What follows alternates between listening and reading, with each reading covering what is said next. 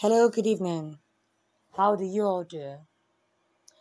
Um, I have been so busy that I lost track of when I was supposed to record, and I didn't want to not record today, yeah, because I feel it's gonna be far from the original plan. So I am recording today because I need to talk about something very important. I went to the market today, yeah, for the an event I'm hosting tomorrow, and I noticed something.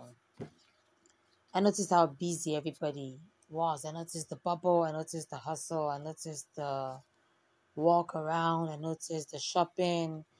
I noticed everything. And I'm saying everybody is busy.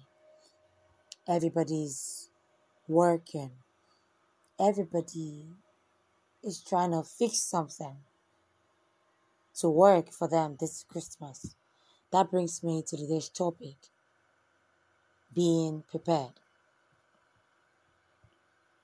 Even those who claim they don't have money or say that they're dry at this time in their lives, truth is they're still preparing. They're either fixing their nails, making their hair, buying shoes or dresses.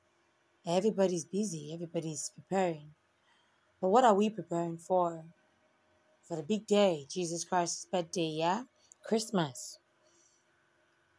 How prepared are you? What does your heart say in that preparation time? What does your spirit connect with? Why are you moving around, working tirelessly, and just preparing endlessly?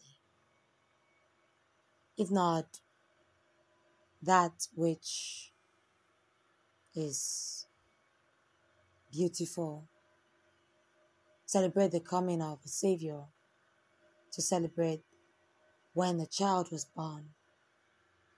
For unto us a child is born, unto us a child is given. Yeah? The crown upon his head is golden, and the straps on his sandals are cannot hold him. That's the word. It brings joy to the world. But how joyful are you? How prepared is your heart for him? Are you just thinking, I'm gonna I'm gonna go and just dress up and that day attend church or sit at home at friend's place and party? Or are you thinking, I have to be ready?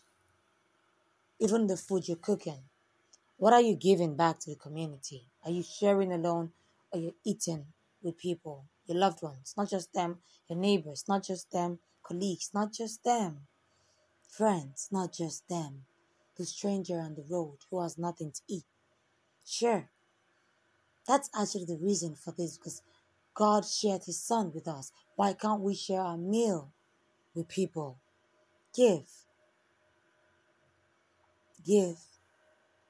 And that's why I'll be joining the Lightage Foundation live tomorrow as they celebrate the ninth year in giving Nigeria and beautiful tidings coming.